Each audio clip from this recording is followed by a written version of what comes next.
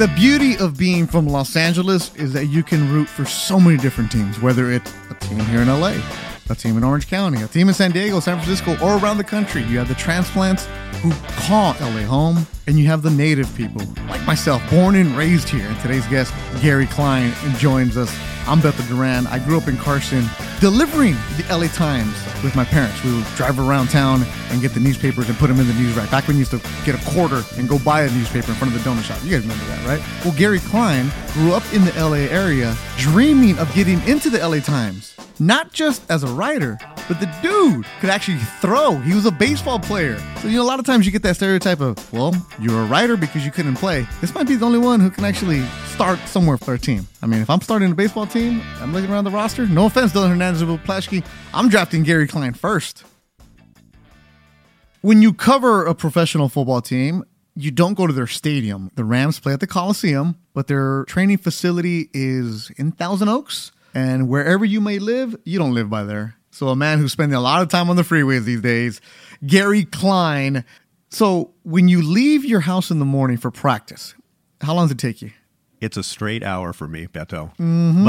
But I have to say, as someone who grew up in Southern California and has driven the freeways for all these years, it's almost become for me a relaxing time. I've got a straight hour up on the 118 and the 210 to the facility and an hour back, and I can get a lot accomplished actually during that time. The Arrive Early, Leave Late podcast is here for you, Gary. Exactly. That's when they tell us, like, we have all these experts that tell us, okay, it should be this amount of time. Try that other time. And I'm thinking, here's how long I want my podcast.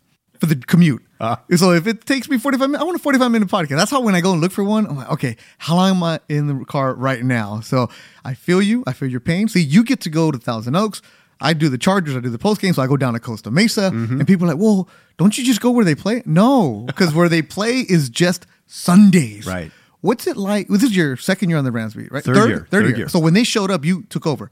What's it like covering the NFL for you? Well, it's been great. I mean, I really enjoyed it because before this, I was covering USC for 14 years, which was a great beat full of insane stories, great stories. Oh, we're going to get into those.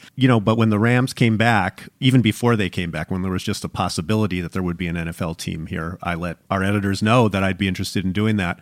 And when they made that announcement, I kind of was doing both at the same time. I was doing USC and the Rams initially because we didn't have anyone to do it. I knew they were searching probably for someone to do it, but I wanted to show them that I was the person that should be doing it. So I just jumped in and did both. Well, I'm jumping in on you. Why leave USC and go do the football? Well, I had been doing that for a long time. And as I said, it was a great beat. Yeah. There's great stories every year, a new class of kids coming in. But I looked at it as an opportunity. I'm the father of 4 kids, and I tell my kids all the time, you got to be looking for new challenges. You can't be afraid to take something on. And I thought I kind of got to walk the walk. This would be something new for me, going into an area, still football, which of course I can cover. But the business side of it, of the NFL and everything that went with it, I looked at it as an opportunity to challenge myself, add something new to the Times, where I've worked for a long time. How many years? Well, since the mid-'80s, going back to covering preps and picking up the phone in the San Fernando Valley and saying, what's the score of the Reseda-Cleveland High game? Now they just send a tweet to Sondheimer. Exactly. That's how you get your score. Wait, so you started off in the mid-'80s with the LA Times as an intern, or? Just as someone at that point, like a freelance kid that would come in and answer the phones in the Valley edition on Friday nights. Not even writing. You were just answering the phones. Answering the phones. And then eventually putting together a paragraph or two and then a story and getting more responsibility. And I was really fortunate because I came up, it's obviously a completely different time now in terms of the career paths for everyone. To be working for a regional edition of the LA Times and having the benefit of working with some great young colleagues and some great editors that took the time to help you and edit and everything about it. It was a great experience, and working in almost like an incubator of some really talented people that have gone on to, some great careers. So we hear those people like the big time Hollywood agents. I started in the mailroom, or you really did start. Can it get lower than answering the phones? No, it could not, and especially at that time. But it was such a eye-opening experience. It was so much fun. We grew up as sports fans. We both grew up in Southern California. So to be working even on a little freelance basis, picking up the phones and doing that, reporting high school football scores and getting information and reporting and turning those into bigger stories. I had never had so much fun in my life, and this fun hasn't stopped. And really, the challenge, everything that goes with being in the career, that we have, it's continued. We're gonna get back to the Rams and USC and Pete Carroll and the battles you had with him back and forth, and watching Snoop at practice, and how the NFL doesn't let you see anything. But all right, I'm interested in the Gary Klein. I've known you for a while, having been around you at USC.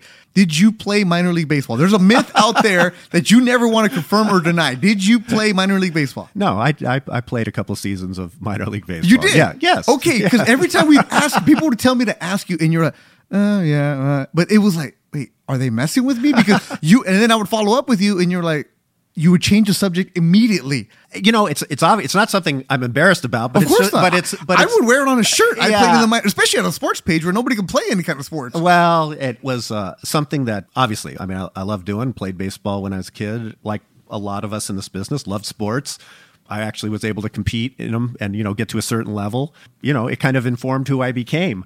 But I'll tell you, when I was in college, there was a time when I was in college. Where'd you go to school? I went to Pasadena City College, Cal State LA, and then Cal State Northridge. Look at you. So you played for John Herbold at Cal State LA? No, before Herbold. Oh, before Herbold. Oh, he is legendary. But I will tell you that there was a time when I was in college where I'd play like on Sundays. Well, I played for a team called the East LA Monarchs during the summer, which was some really good college prospects, not like myself. And then some former players from the minor leagues, and then also just some of the guys, beer league guys, 30-year-old guys that would come out and play.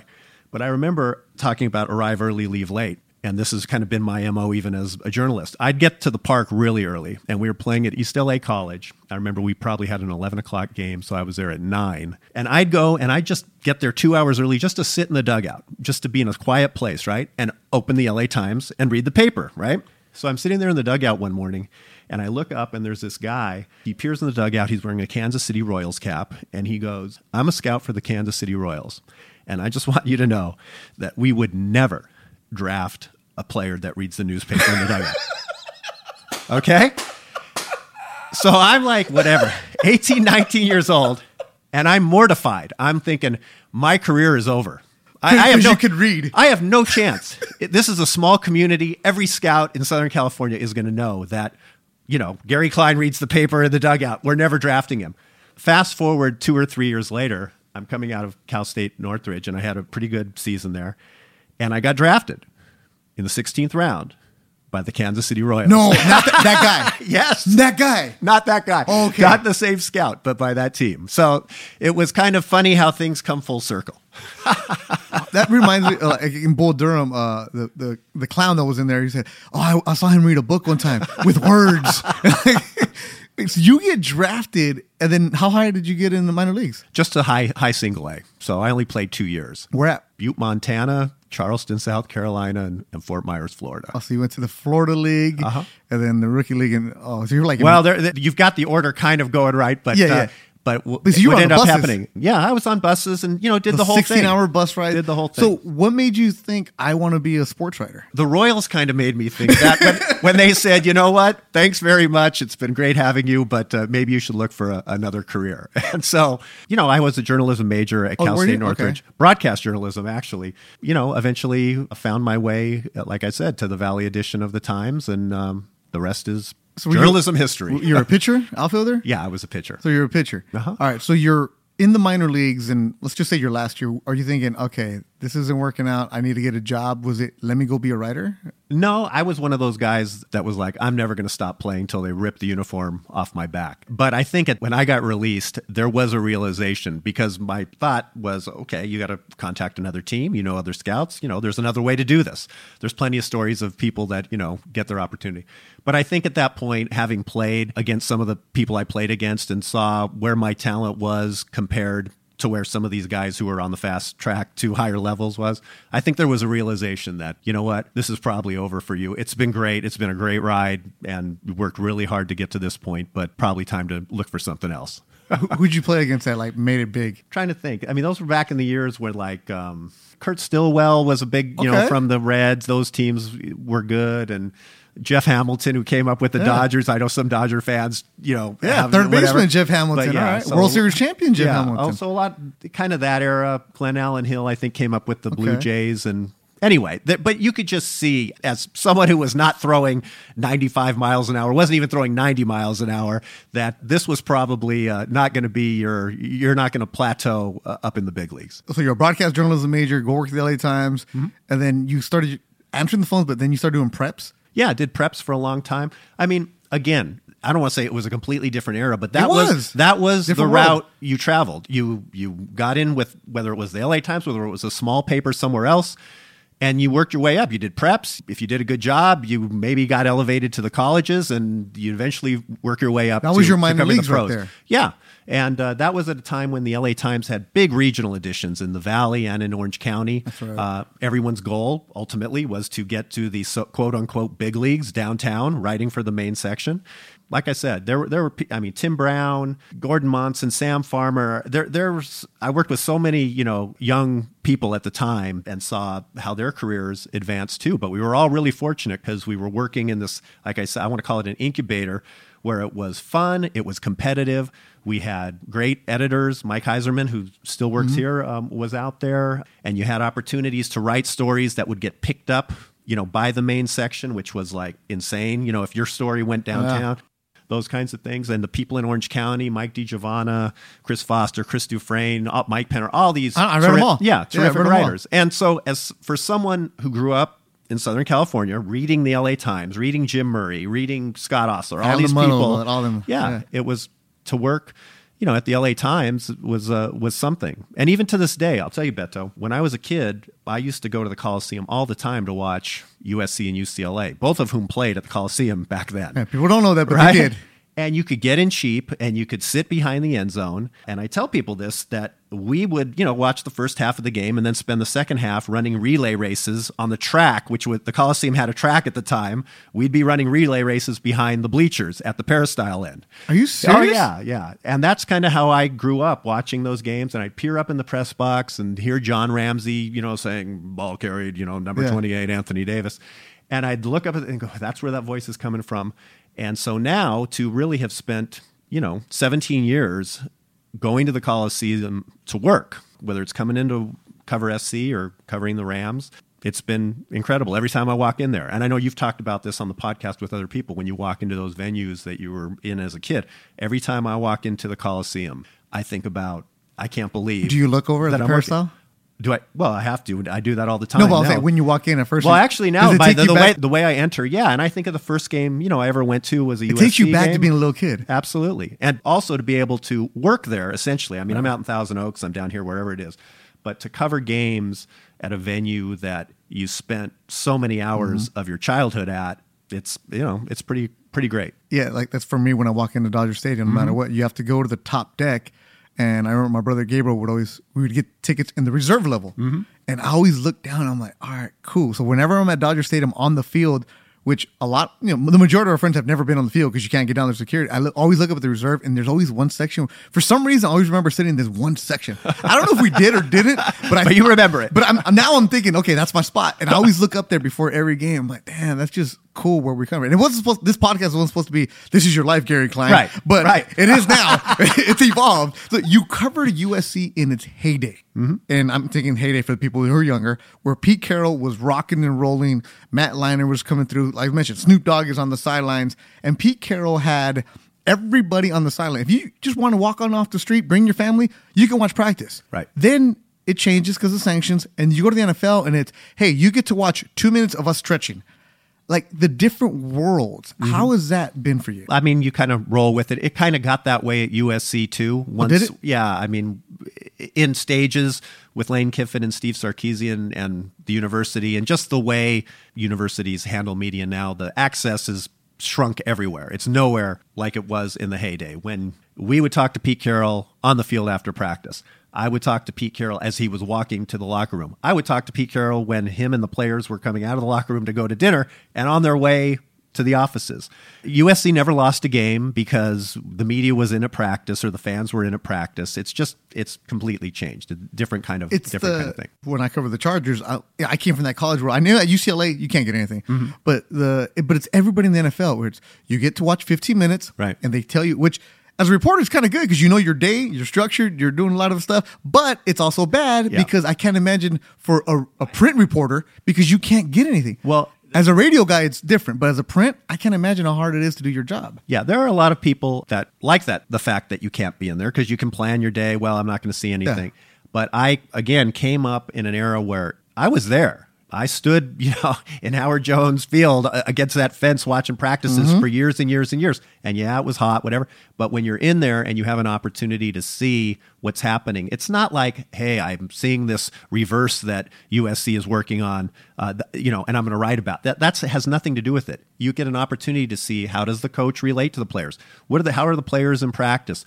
Did something happen that might, enable me to, when I'm writing a story about this person, give it some color by using what I've observed in practice? Those kinds of opportunities as a beat reporter are things I really miss covering the NFL. You kind of have to work around it. You kind of have to be creative and imaginative and try and get players who are controlled by their agents, by their marketing people, by the NFL. You want to try and get into situations where maybe you're getting them where they're not necessarily in those controlled atmospheres. And it's difficult with pro athletes, but it is. But that's your job. You need to hustle. You need to figure out a way to do it where it's not just kind of by the numbers. When I always talk to high school kids or college kids, I tell a story of I found out Kobe Bryant was shooting at 4:00 at Staples Center. I was there at 3:30. Like the janitors were like, "What are you doing here?" I'm like, "He might be here." It happened once a month maybe, but I didn't want to miss that opportunity. And I like Sunday mornings looking at your tweets because it's 8:00 maybe, and you're at the Coliseum for a 1:00 game. Or if you're on the road, I think, right? Well, yeah. But see, 6 a.m., you're there chalking the field. That goes back to when I first Am I wrong? Are you not there that No, early? you're correct. And I mean, part of that is my own, part of that is when I first started covering the beat, Chris Dufresne, who was our national college football writer, terrific reporter, long history of covering the Rams and different things. He told me, Gary, there's the 3-hour rule. Because I would say, what time are you going to get to the Coliseum? He'd go, there's the 3-hour rule. You want to be there 3 hours before. That way you never, if you get a flat tire on the way in, there's time to fix it. If you forgot your computer cord, you can, make that happen. So generally speaking, it was 3 hours. But as my career progressed, I just felt like even then I felt kind of rushed for whatever reason, which sounds ridiculous. Exactly what you're talking about. And so I just kind of got earlier and earlier. And now, even though like for a home game, ideally for me, it is to be there 5 hours early, which sounds ridiculous to a fan. And I'm sure when people see those tweets, they're just getting out of bed or whatever. But for me, I have hit no traffic. I've parked. I've set up in the press box. And I can do some whatever pregame work I want to do and then just wait for everyone else to arrive. And everyone else comes in and I can hear all their problems about how it's crazy outside or this happened. I couldn't find parking. There's somebody took my spot. The tailgaters. So for me, I just feel if I'm going to do my job well, I'm best when I'm in a good frame of mind and not hurried and not worrying about that stuff. So I just like to get there early. Yeah. What's it like sitting in an empty venue? Oh, it's the best. Right? I have trouble telling people this story. I'm a baseball player. One time I was up in, at Stanford, one of my sons was playing in a water polo tournament up there. And I just walked over to the baseball diamond and just sat. It wasn't baseball season. I just went and sat there. And I thought, I'm really at peace when I'm in this kind of venue, right? Just quiet. And I looked over and there's another guy older than me sitting down at the end. And as I was walking out, I said something to him and he ended up having an exchange and actually sitting down and talking to him. And he was a former baseball coach at Saddleback College. He said, I was telling him my experience. He goes, I feel the exact same way. So here we are on the opposite ends of the bleachers, but both kind of just taking it in almost like it sounds ridiculous because it's not a religious, building or anything. But for some people, especially if you were an athlete, I think there's kind of a quiet the memories flood back. Yeah, and just whatever you're pondering, they're comfortable places. So getting there early, there's some of that too. I remember reading Plaschke, I don't know how many years ago he wrote this, that the best place to have lunch is at the top of Dodger Stadium, where it's open by the stadium, and you see people going and taking their lunch, and they're just sitting there quietly, and nobody bothers you, and you're just absorbing what it is Chavez Ravine. And I always tell myself, I'm going to do that one day. And I realized I don't have an office job. I don't have a lunch break. I'm always at these places, so I know exactly what you're talking about. What was it like being around with Pete Carroll during his heyday? How did you get along with it? I know you talked to him a lot, but I got along well with him. I mean, I think he understood the role the media played in that. But I always think back to, I had covered it for 1 year in 2002. And before the 2003 season, there was a situation right on the eve of the season where one of the players got in trouble. And so where something happened in one of the dorms. So we had to pursue that. And I remember after practice, I was standing out in the middle outside Heritage Hall, and here comes Carroll's top assistant walks by, and I'm asking him about, hey, who did curfew last night? I'm starting to ask him questions, and he goes scurrying up to the offices. And then here comes Ed Ogeron, who was the defensive line coach at the time. I'm going, hey, asking him questions, and then he scurries upstairs. All of a sudden, Pete Carroll's coming down into the middle of a public square at USC, and he's screaming at me. I mean, I'm taller than him, but he's basically in my face going, what are you trying to do? You're trying to tear this program down, blah, blah, blah, blah, blah. And I'm giving it back. So I'm doing my job. I'm asking the questions I need to ask. And he goes storming up to his office. And I remember calling my editor. I remember walking away from that because that had never happened to me, where I had the coach screaming at me about that. I remember calling, and it was Mike Heiserman. He's saying, hey, just whatever. It's fine. You stood your ground. You're asking the right questions. And I thought, yeah. So anyway, 10 minutes later, I get a call from USC Sports Information Director. He says, hey, Pete Carroll wants to see you in his office. And so I go upstairs, and he goes, I'm really sorry. I know you're just doing your job. But it was one of those exchanges that in our business, it's almost healthy to have, because all of a sudden you draw the line. They understand, even though you're around all the time as the beat writer, you're not on the team. That's not your job. Periodically throughout my years covering Pete Carroll, there would be instances that would come up, and that line would always be redrawn. But the funny thing is, the day after that happened, I was walking through the USC campus, and one of the assistant coaches kind of was standing off to the side, and he goes, hey, Gary. And I go, what? And he goes, that was great yesterday. He goes, that was great. You were giving it right back to him. And I thought, oh, okay. So I kept walking a little bit more, and then I saw a couple of players. I remember they were these two cornerbacks, and they were kind of giggling. And I said, what's going on? And they said, that was awesome. You were getting it back to him. So I thought, okay. You stood your ground. I stood my ground and built some credibility, again, because you've been in locker rooms. Yeah, they try to tell you. Right. They will try and bend you. They'll try and intimidate you. Some people, not all, very few, in fact. And you've got to do your job no matter how often you're there, because by nature, I'm a pretty friendly person. I'm going to try and get along with everyone, right? Yeah. And you're just doing your job. Yeah. But you're not friendly on payroll. Right. You're friendly, but you're not friends. Mm-hmm. And you can keep that in perspective. But it's difficult sometimes for those people who you're around all the time. You see them more than you see your family sometimes. Right. And you have a lot in common with them. You have some good conversations. But when it comes down to it, you got to do your job. And the real pros on that side, they understand that too. They know that you're doing your job. They may not always like it. It may not always hold them in the best light. But if you do stand your ground and you do your job in a professional way and you're fair and balanced, then I think there's a respect there. In LA, if you work the media the right way, you give just enough, you have some charisma, you can win the town. Mm-hmm. Pete Carroll did that during those days. He opened it up. And I see a lot of that in McVay, the coach of the Rams, where if you were to put him at Staples Center during a Laker game and they show the celebrity montage, Jack, Denzel, they put him up there without his name on the bottom, he's going to get an ovation. This guy is becoming a star in LA. What's it like dealing with such a young coach? Was he 32? 32 years old. I see a lot of similar qualities that I saw in Carroll. I mean, Carroll was older when he was at SC than McVay is in the NFL. And McVay grew up in the NFL and is working within the media landscape of the NFL. It's not like he's as open as Carroll was in those days. There are definitely some similarities, and he's the son of a television executive. He's very adept. He knows exactly who's asking him a question. He's going to have name recognition. When you ask a question, he's going to acknowledge you by name. I always hear it. Gary. Right. But not just me. Anyone. No, but anybody that's, yeah. And so his social skills are very good. And whether he ends up answering your question directly or not, he's going to talk a lot. And but not say anything, right? Okay. But not say anything. That's Pete.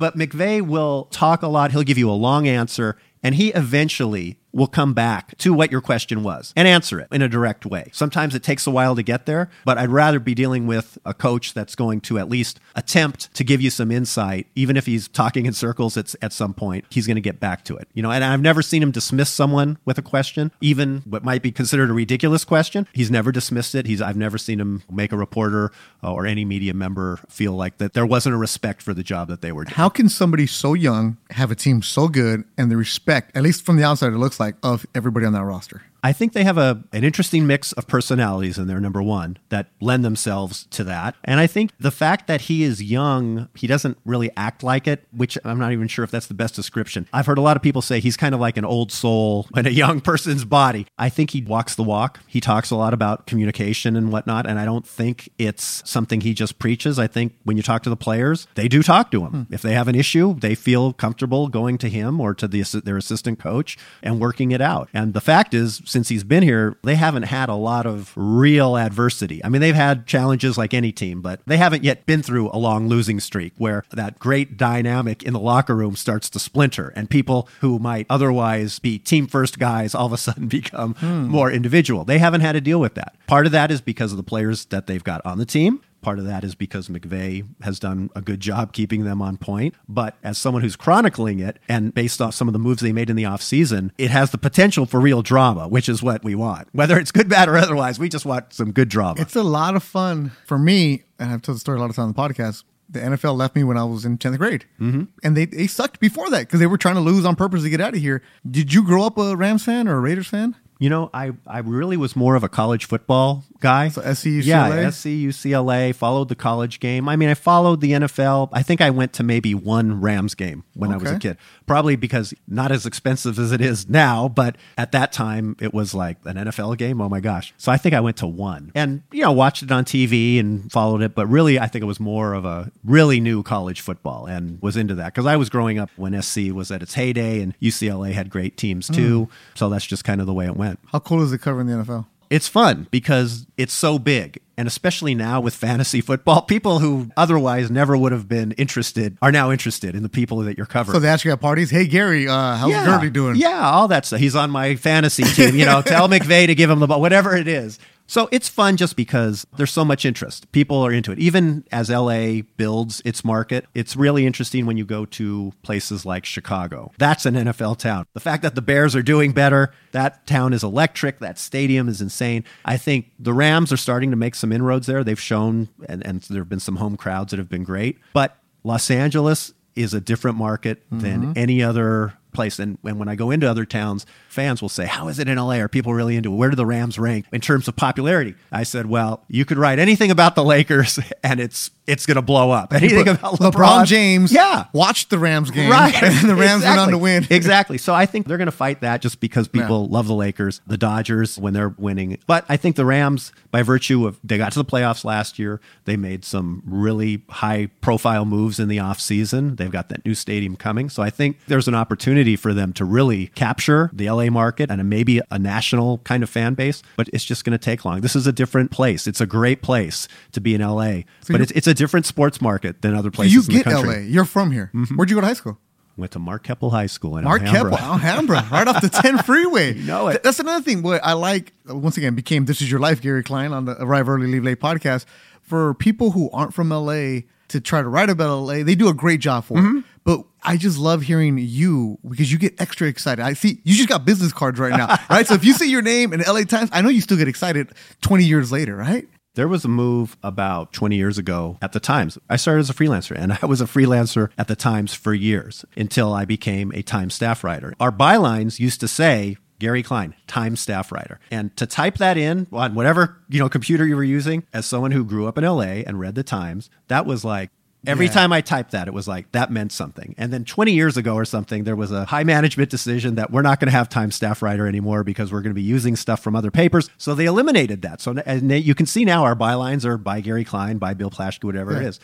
For someone, again, who came up from the minor leagues, basically, at the Times, that when they took that away, that was something that only someone who I think grew up here in LA and read the Times, read the great writers that the sports section had appreciation for. So kind of missed that. Well, you know what? That's my duty here. The Arrive Early, Leave Late podcast with Times sports writer Gary Klein, the pride of Mark Keppel, Pasadena City, Cal State LA Eagles, CSUN Matadors, the Kansas City Royals 16th round pick, and now covering the Rams for the LA Times. Gary, this is fun. We definitely have to do this again. The Arrive Early, Leave Late podcast, hosted by me, Beto Duran, producer Dave Wine, engineered by Mike Heflin. Angel Rodriguez is the sports editor. Gary, your social media where people can follow you is? LA Times Klein. Look at you. He would put LA Times in front. LA Times Klein, Klein. The Arrive Early, Leave Late podcast, an LA Times Studios production.